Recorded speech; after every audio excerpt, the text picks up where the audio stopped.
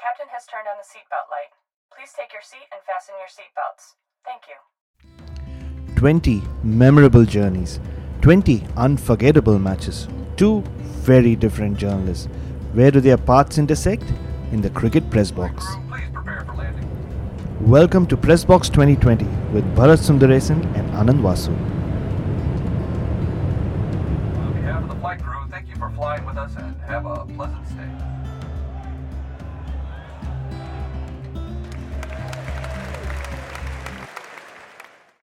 Hello and welcome to Press Box 2020 for episode 3. Last time we went back to one of England's darkest hours in white ball cricket.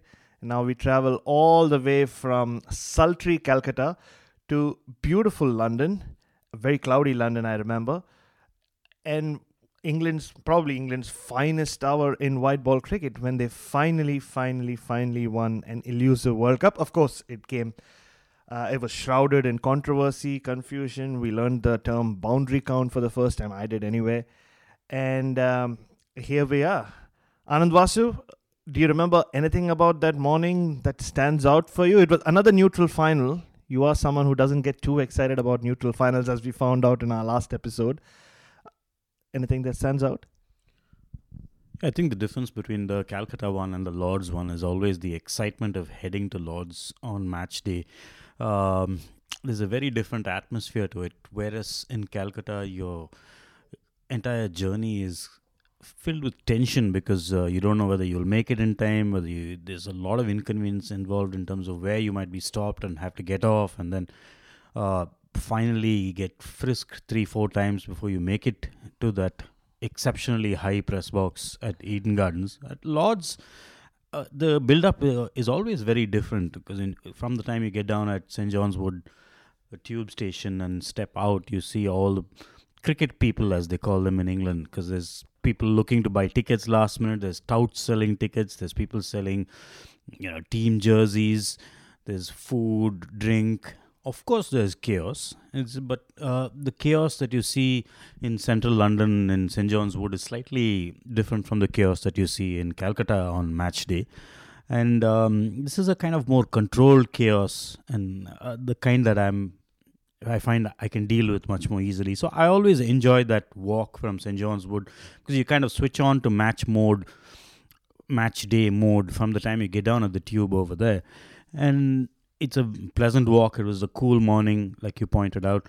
And getting into the spaceship press box was not particularly different. Yes, there were people around, but it was quite smooth. And I was just happy to find that even as a neutral, I had a space in the press box. And a very good one with an excellent view at that. So the build up to that game, the lead up to the start of the game, for me was a very enjoyable one. Yeah, it's interesting you brought up the chaos of getting to the ground at Eden Gardens. It was kind of chaotic for me though, because if you remember, that's when we were doing the World Cup on wheels, and I was in a camper van, so it spent 45 days by then sleeping in that cramped space above the cockpit, and we were parked very, very far away in Abbey Wood, so it would take us 2 trains to even get into like proper London, and then again get onto the tube. And it was a Sunday, and on most weekends there would be no trains because they would have some rail works going on. So I'm pretty sure we got into an Uber at some point because we just couldn't wait to get into the one train that would come every 2 hours or so from Arsenal, I think. We reached on time, but I wasn't there as a journalist. I was or not a print journalist for a change, which I never imagined would happen. I was there more as a radio commentator because I was covering only Australia's campaign in that World Cup, and I had colleagues from England who obviously had a lot more meat on the bone with regards to that final. So they were the ones who were actually covering the final itself. I was there doing some commentary for SEN, which is kind of strange. Never thought that would happen. And so I did not have a seat in the press box, but I had a beautiful, there was a big room to the left of the press box where we had, I think my co-commentators were a bunch of neutrals, mostly Damien Fleming, a couple of Australians, Adam Collins, and Derek Pringle and Jeremy Coney were the expert former England and New Zealand cricketers who, again, had a lot riding in that final for them. And it would turn out to be a very dramatic final. But if you ask me, for the first 5 hours or so, it didn't seem like it was going that way. It looked like a drab final, almost a dull pitch. Not a big score. Colin de Grandhomme was the star of of the day till the very end. And by the end, I remember a lot of people in the press box wanted to tune into the Wimbledon final, which is getting a lot more exciting than what we were witnessing at Lord's. Absolutely. It was that typical kind of day where the highlight at the Lord's press box was the cakes at the back of the box. It wasn't shaping up to be a great game. Like you said, modest total should have been easily chased. And then after a point when New Zealand doing quite well, then it seemed like England blowing it. It had both those elements, but it didn't look like it was going to be close. So to me, really, that first maybe 90 overs of the game is a bit of a blur, and I can't think of anything dramatic that happened then. It was kind of like a countdown to just seeing who the winner was, how it was going to be decided, because we've often had one-sided finals at the end of big tournaments. It's not always that the big day is the best match of the tournament. This tournament had its share of good games. So I think even if it was a quiet final, I don't think anyone would have minded particularly, but then it turned out to be anything but quiet. Yeah, what really stood out for me in the lead up and even on the day was this outpouring of love for New Zealand and Kane Williamson. There was all this talk after New Zealand beat India, and that with what I consider a much better one-day international in Manchester, about this country with such a small population, with no money, they've come so far. This is their second straight World Cup final. And I'll take an unpopular stand here and say that, in my opinion, New Zealand didn't even deserve to be in the semi-finals. They had played very okay cricket. They kind of just snuck over the line against West Indies. They were thrashed by Australia. They didn't do well against England either. But they almost ticked the boxes you needed to take just to come through. They almost depended a lot on other teams not or messing up their own campaigns, like whether it's the West Indies or even Pakistan for that matter. So I believe that England deserved to win the World Cup, but it looked like everyone who wasn't English, and maybe even some who were English, did not almost want England to win that final. So did you understand both the outpouring of love for New Zealand also, and this worldly, almost this joy that the world takes in England not winning World Cups? Yeah, I think this New Zealand team has been building up for a few years. It's not just this World Cup. Even at the last World Cup the previous World Cup in Australia and New Zealand, this was the New Zealand team was literally the second team for everyone who was watching the competition after their own country. And then it was because they were playing this aggressive, attacking brand of cricket. There was McCullum going hammer and tongs at the top of the order with Martin Guptill and Ross Taylor and the others after with the batting. And there weren't very big totals in New Zealand at the time. And their bowlers, Trent Boult and Tim Southee, would just attack. And McCullum as captain would give them 4 slips a lot of the time. And they would do the job early up. So they played a very attacking brand of cricket and very attractive, entertaining brand of cricket without ever being nasty, no sledging. They seem to genuinely be happy and having a good time, which can happen when you win. But some teams, even when they're winning, can be quite in your face, aggressive, over the top when it comes to putting down the opposition. New Zealand did none of that. And in this tournament, it just continued, I think. And it's undeniable that they punch above their weight in ICC tournaments in terms of the resources they have, in terms of the money that they have, in terms of the pool of players that they can choose from. But in one way, they don't actually punch above their resources, in that they've always had very good teams and very good cricketers. They might have a smaller group of people to choose from, but they end up producing enough really high quality cricketers to put together high quality teams. I can't see why anyone would not like New Zealand. And as for England, there's always a pessimism about England, and there's always a anyone but England kind of feeling. I think this is a historic thing of cricket being a colonial game.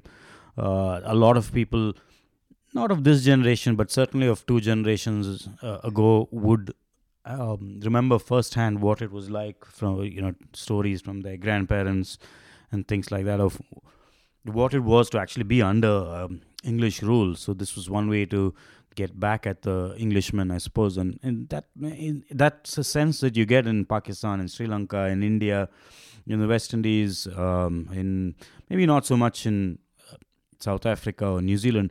Australia have their own rivalry with England, so you can see why the deck is always stacked against England. They also weren't a very attractive white ball team till very recently. They played a very different kind of one-day cricket. They're very old-style one-day cricket. Especially when it came to the batting, they always seemed to be of the mind that keep wickets in hand, have a dash at the end, maybe get to 270, 280 when other teams had already moved on, looking consistently for 320 and more and attacking through the innings.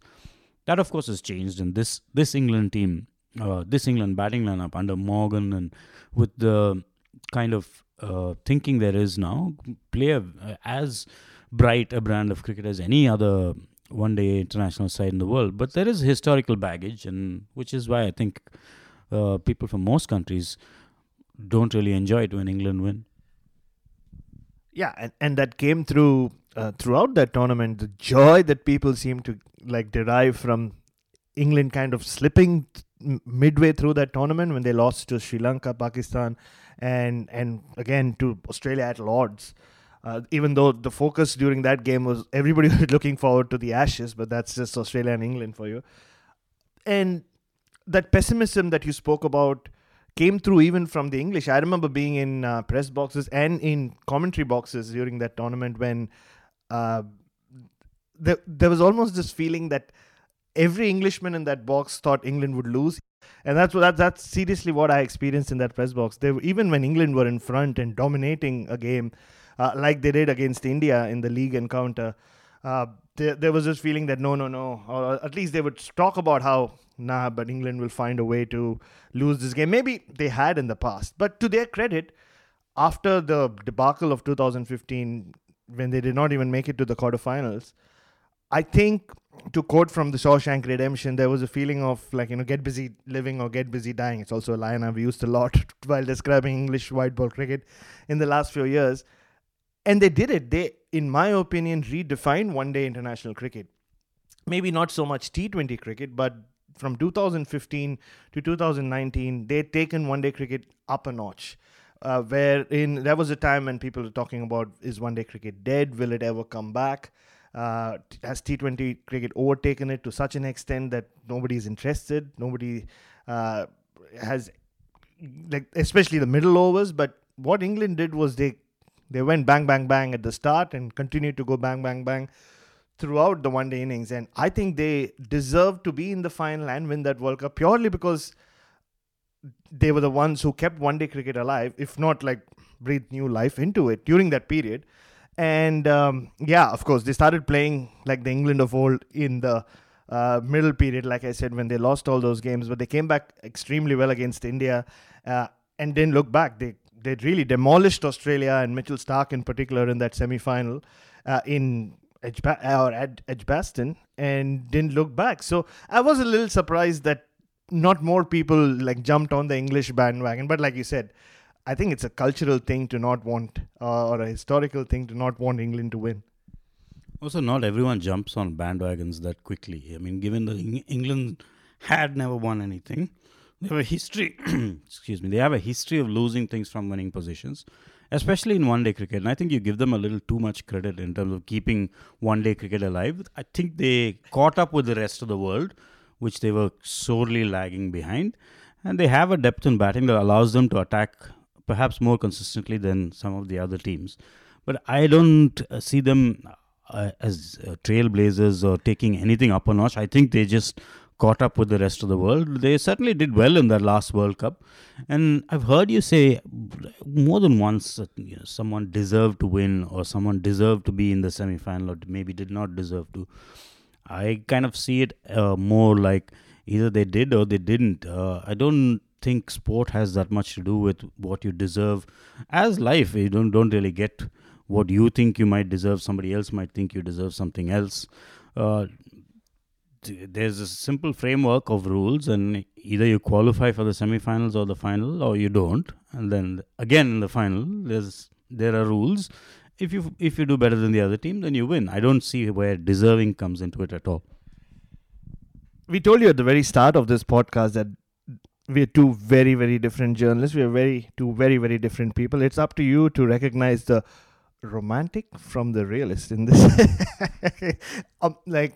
Between the two of us. So yeah, you will get very straightforward, cutthroat wisdom and life advice from Anand Vasu, which I have received a lot in the last 11 years. And it is a very, very good way of living life. But of course, you know how fantastical my life has been over the years. And that's what drives me, this whole dreaminess, as Anand Vasu asks me to move on. And we shall to the last 5 or 7 overs of that run chase. At what point, like we spoke about Colin de Grandhomme's wonderful spell in those middle overs where he got wickets and did not give much away, and it was almost a throwback to one-day cricket in the 90s that I grew up on, where a total like 240 would test teams, especially in those last 15 overs.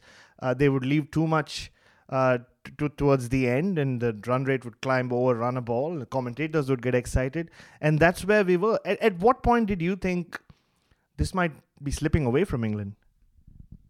So the thing was, because of the atmospheric conditions in England, that there's always a chance for the bowlers. You know that even if it's 6 runs on over the required rate, you can't write off the bowling side. Whereas in India, even if it was 10 runs on over needed off the last 5 overs, with 3 wickets in hand, you would still not rule out it would still be stacked in the favor of the chasing team, unless they had the tailenders were really bad, because you can premeditate your shots, you can hit through the line, you can plant your foot and just go to a certain part of the ground that you favor, even if the ball is not quite there to hit. But you can't do that in England, and which is why bowlers like de Grandhomme and even other medium pacers who just do a little with the ball in the air or off the pitch, are hard to get away, and they pick up wickets in England. And so it never did seem like the game was completely gone. Even to win it, it would take some sensible batting, it would take some doing and picking the right balls to hit. So I don't think in England there's always that feeling, especially when it's a little overcast like that day was, you never quite say that this game is done. You never quite feel like the game is done, because I think as a batsman you never quite feel that you're well set and you've got a read on the conditions, because the next ball can still do just enough to get you out. So I was not in a position where I could safely predict and say, yeah, that's over. Rather, I was just in waiting and watching in a very cautious way. Yeah, I think I get where you're coming from, because I think it also, my opinion at that point was also largely influenced by the fact that I was sitting with 2 Englishmen in the commentary box, and my last stint of that game was between overs, I think 33 and 45 or so. I did around 12 overs. That's when New Zealand seemed to be really inching ahead, and it felt like it would all come down to Ben Stokes, and it would end up being the summer of Stokes, as we were reminded many times when we were there in England during the Ashes, and deservedly so. And of course, I was there when he played that unbelievable knock in the Manchester Test, or in the Leeds Test, I'm sorry. But back then, he was still painted as the prodigal son of English cricket when we were at Lord's for the World Cup final. He'd had a decent World Cup, I think, and the whole focus was on Jason Roy and Jos Buttler, and Ben Stokes and Joe Root got 200s as well in the league games. Ben Stokes was just there and thereabouts. Like, he was taking wicket scoring runs, but he hadn't done anything dramatic. And it all came down to him. It was almost like a movie script, the villain who had been who was accused, or no, like for good reason, of having dragged English cricket's image to, through the dirt for whatever he'd been through in the 2 years leading up to that final. And now here he was poised to be the hero. And then things started going England's way in a way in those last 2 overs, which is when I believed that the luck was deserved, a word you do not really appreciate in sport, as we have learnt. And things started going against New Zealand. There was that. So Trent Boult had taken an outstanding. He's very good generally at taking catches on the just within the boundary rope, and he'd done so when Carlos Brathwaite almost took West Indies home against New Zealand, which would have made sure New Zealand wouldn't even be there in the semi-finals. And he'd done that. And he'd done that many times, actually. He had in his career in the IPL as well, and in international cricket. But then there was that opportunity. Ben Stokes, that would have ended the match then and there if he had clutched on. But somehow the ball just hit the edge of his fingers and went over the boundary. That, for me, was the moment where it looked like the 4 years of hard work England had put in was paying off. Yeah, I think there were a lot of moments. We tend to remember only the dramatic ones, especially the ones that come towards the end of a game. Just like in basketball, in close games, you remember what happened in the last 40 seconds or 60 seconds, and you remember Michael Jordan making that clutch jumper. But you forget all the little misses that happened in the lead up, all the crucial things that went your way in the lead up. Similarly, in this game, I think there were a lot of things that went England's way. There were a lot of things that went New Zealand's way, as is going to be the case when you have a 100-over game where the margin is so small. 1 run saved here, 1 extra run given somewhere else, 1 wide, 1 no ball, all makes a difference. And so the human mind works in such a way that we tend to remember only the dramatic ones that happen at the end. When you need 4 runs from 5 balls, then you remember what happened, that 1 run that went, a misfielding that happened, a catch that was dropped. There were plenty of catches dropped before. There was misfielding that happened before. There were brilliant saves that stopped, converted a 3 into a 2 or a 2 into a 1.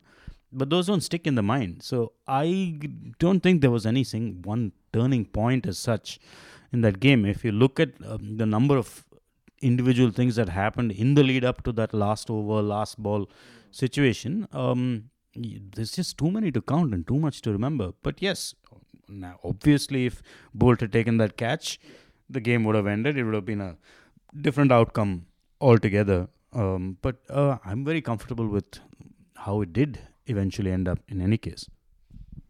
Yeah, me too. I think I made it very obvious there. But the one incident or one ball that will, I guess, remain etched in cricketing memories forever is the overthrow. You talk about dropped catches and marginal issues, like things like that, which happen all the time in cricket. But the overthrow where the ball came in from boundary, I think it was Martin Guptill's throw, hit the back of Ben Stokes, the bottom of his bat, and went for 4. And that, maybe it had happened in cricket before, and like many times, but never in a World Cup final. In the dying moments of a World Cup final like that, and England was involved, so it just made it a lot more dramatic. And we were playing at Lords, and of course Kumar Dharmasena would later on talk about how they had made a mistake, and because England were given 6 runs where maybe they should have gotten only 5 runs, which would have meant the game wouldn't have been tied, no super over, no drama, and New Zealand would have been World Cup winners. But I have the Laws of Cricket book with me right now as a panel for umpire of the Saka. I need to carry one around with me. Take a lot of pride in my umpiring, as you know, Anand Vasu. And Law 19.8, which has to do with the overthrows, says that the runs completed by the batsman together with the run in progress, if they had already crossed at the instant of the throw or act. This is in case an overthrow goes for a boundary. So I think the key point here was already crossed at the instant of the throw of act. And then replays, of course, showed that they hadn't crossed the two English batsmen, which meant that it should have been only 5 runs. But, well, it's one of those things, like they'll get discussed and spoken about. It depends on which side of the debate you sit on. Like us, if we believe that England, like if you're happy with the outcome eventually, or the collective mass who believe that no, New Zealand were robbed of a World Cup. I don't think it has anything to do with the outcome at all. Whether it was given 4, 5, 6, 1, 7, I don't think it makes any difference, because there are a number of decisions made during a game. Some of them will be wrong. And again, I go back to, you're only going to remember this because it was an overthrow that happened in the dying moments of the game. There were plenty of other decisions that happened earlier in the game that might or might not have been made correctly and could be questioned. I'm not saying that the right decision or right outcome was reached because I feel England should have won. I think it's a basic that anyone who plays cricket knows that umpiring mistakes will be made. The team that loses certainly has every right to feel aggrieved if they do. New Zealand didn't seem to feel that aggrieved in this case. They were the ones making the least fuss about this, where everyone else seemed to have worked themselves up into a bit of a lather. I think it's really a waste of time even sitting and talking about, was that decision right, wrong, or the right number of runs awarded. Whatever was awarded. The umpires, if they made a mistake, will put their hands up, and when they realize they made a mistake, admit their mistake and try not to make the mistake the next time, which is pretty much all that anyone can do. So true. I like the fact that you did back the umpires there, because umpires don't stand out there with an MCC manual, and yes, they are expected to know all the laws of cricket, but there are just so many that at the heat of the moment, little things like that can happen. I mean, like you said, it really got accentuated because of what happened thereafter. But speaking of decisions, this is my theory on how the decision was made for there to be a super over in a World Cup final. I think the ICC Cricket Committee just sat around before, when they were planning for the tournament, and meeting was done. They were just like getting up to leave, and someone said, hey, what if the World Cup final is tied? They all laughed about it and said, okay, we'll just have a super over. Everybody seems to like super overs. And then someone said, oh, okay, what if the super over is tied? And they all again laughed about it and said, oh, whatever, just you pick. And someone said boundary count. Where do you sit with super overs in World Cup final? Well, having many friends and cricket friends who have served on cricket committees and at the ICC and otherwise, I'm pretty sure that's not how the meeting went. I don't know what kind of meetings you've attended, and I certainly would not want to be a player in a game you umpired if this is your attitude to how these things are decided. I think it's a far more serious and robust process that's followed. And I have no problem with super overs, non-super overs, toss of coin, boundary count. I don't care how a game is decided beyond the time of play, simply because any method that you're going to use is going to be arbitrary. If both the scores are tied, initially it was the team that lost fewer wickets that was declared the winner, which was arbitrary, because it doesn't matter how many wickets you win by as long as you actually score more runs than the opposition. Someone might say whoever scored in more runs at a certain point in the game, in the 40th over, whoever was higher could be declared the winner. Somebody will say more boundaries, somebody will say super over. I think there are many ways to break a tie, and all of them are necessarily by their nature going to be arbitrary. As long as both teams agree on it before a game begins, I don't think it makes any difference how it gets decided. Eventually, but this final was decided on a super over and eventually by boundary count. And I watched the last 15 minutes of that final at the back of the Lord's press box. Like I said, I did not have a seat. And next to me was Graham Swan, who was also done with his commentary stint. The biggest takeaway for me from that final and those dying moments of that final was just this show of emotion which I had never seen before from a collective English contingent, where Graham Swan was absolutely losing his head. He was shouting and he was living every ball. He was shouting directions from the back of the press box, not like anyone could have heard him.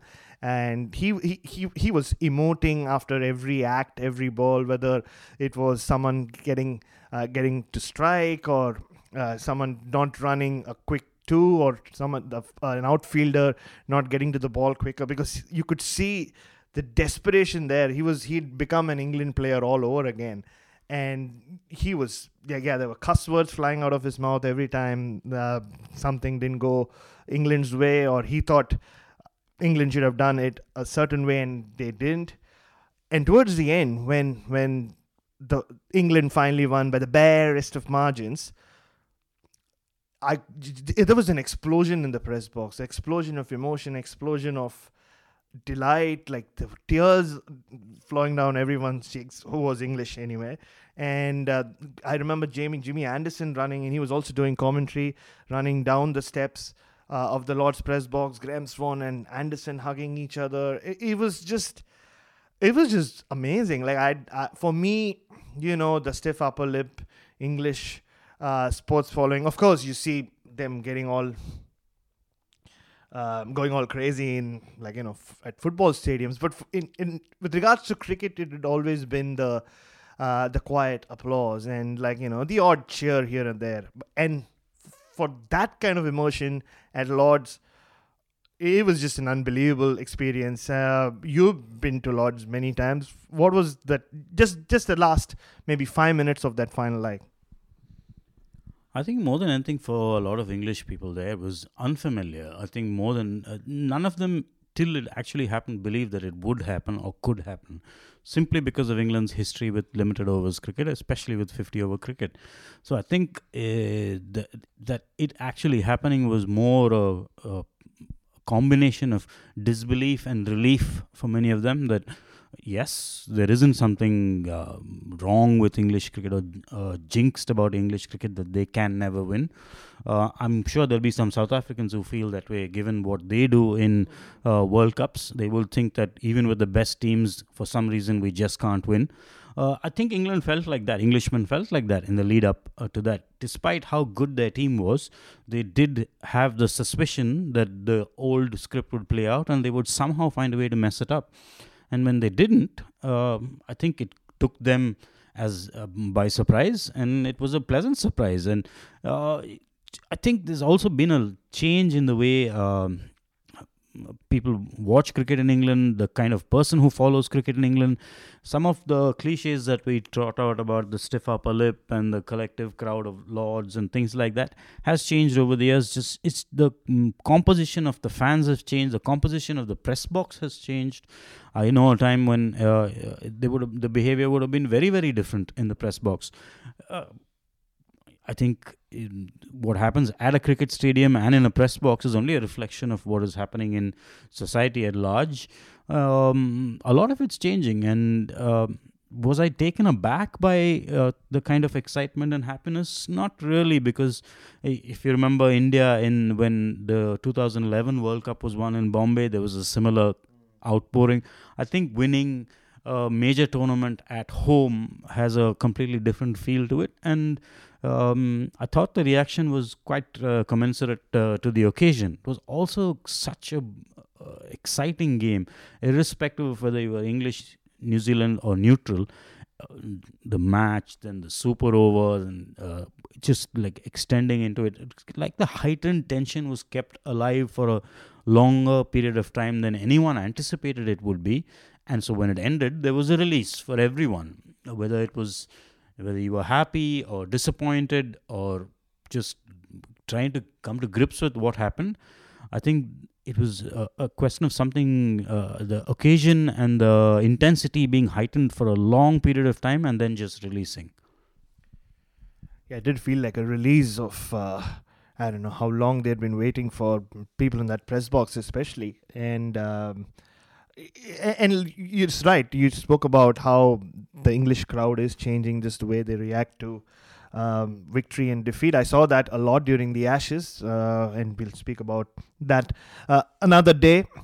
And just like, also what stood out for me was the press conference that followed. I speak a lot in pro wrestling terms, which you don't really appreciate. And there are faces in heels and baby faces and ultra heels. And Owen Morgan walked in having won the World Cup with the World Cup trophy, and the reaction he got was a lot more tepid than the reaction Kane Williamson got. The baby face of that tournament, I guess. He even when he was leaving, he got a standing ovation, if you remember, which I'd never seen before in a press conference room.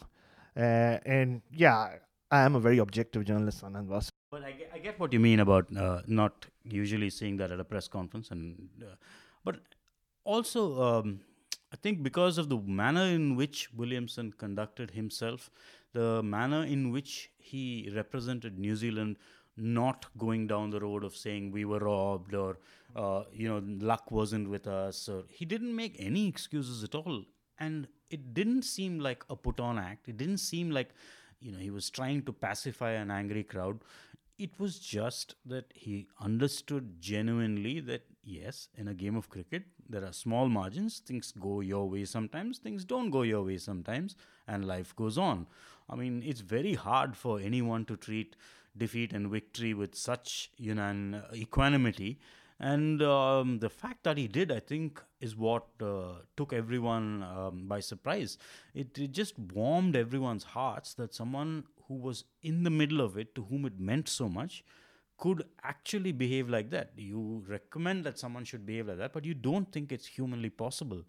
It just reaffirmed everything that people believed about Williamson and his team being actually just genuinely good guys rather than them behaving well on a cricket field, which is why I think there was a lot more emotion around him than around Owen Morgan. And as for England winning, while they perhaps were a little on the back foot then, the press and the fans in the immediate aftermath, the celebrations are still going on. It's not like they ever lose a chance to remind you how well England did.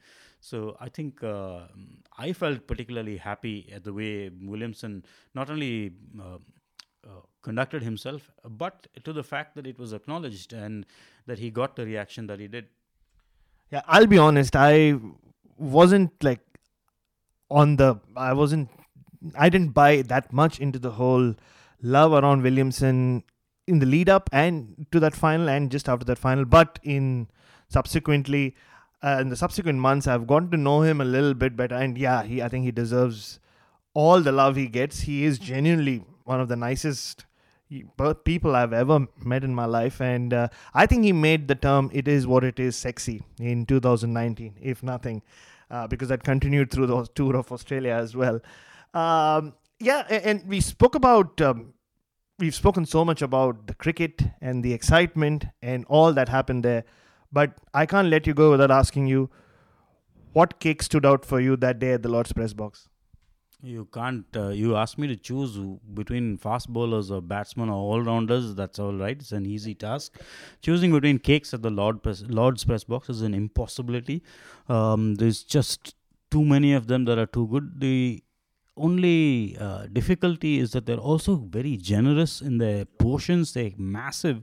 So as much as you want to eat all of them and as greedy as you are, you will end up eating all of them at some point during the day unless you have insane self-control, which I personally do not when it comes to Lords and cakes. I can't remember ever tasting one that disappointed or was a letdown.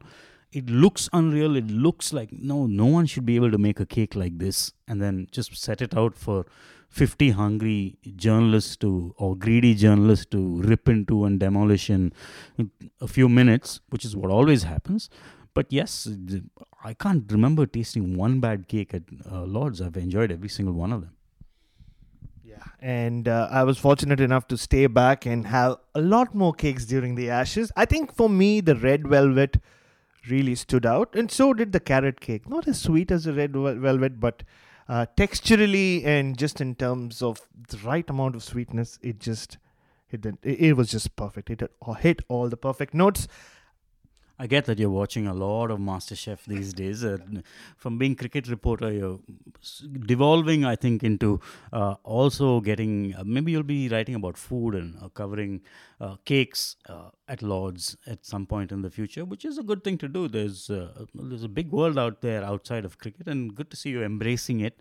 I just eat the cakes. I can't tell you what the textures were like and whether it was sweet enough or not. If it tastes good, I eat it.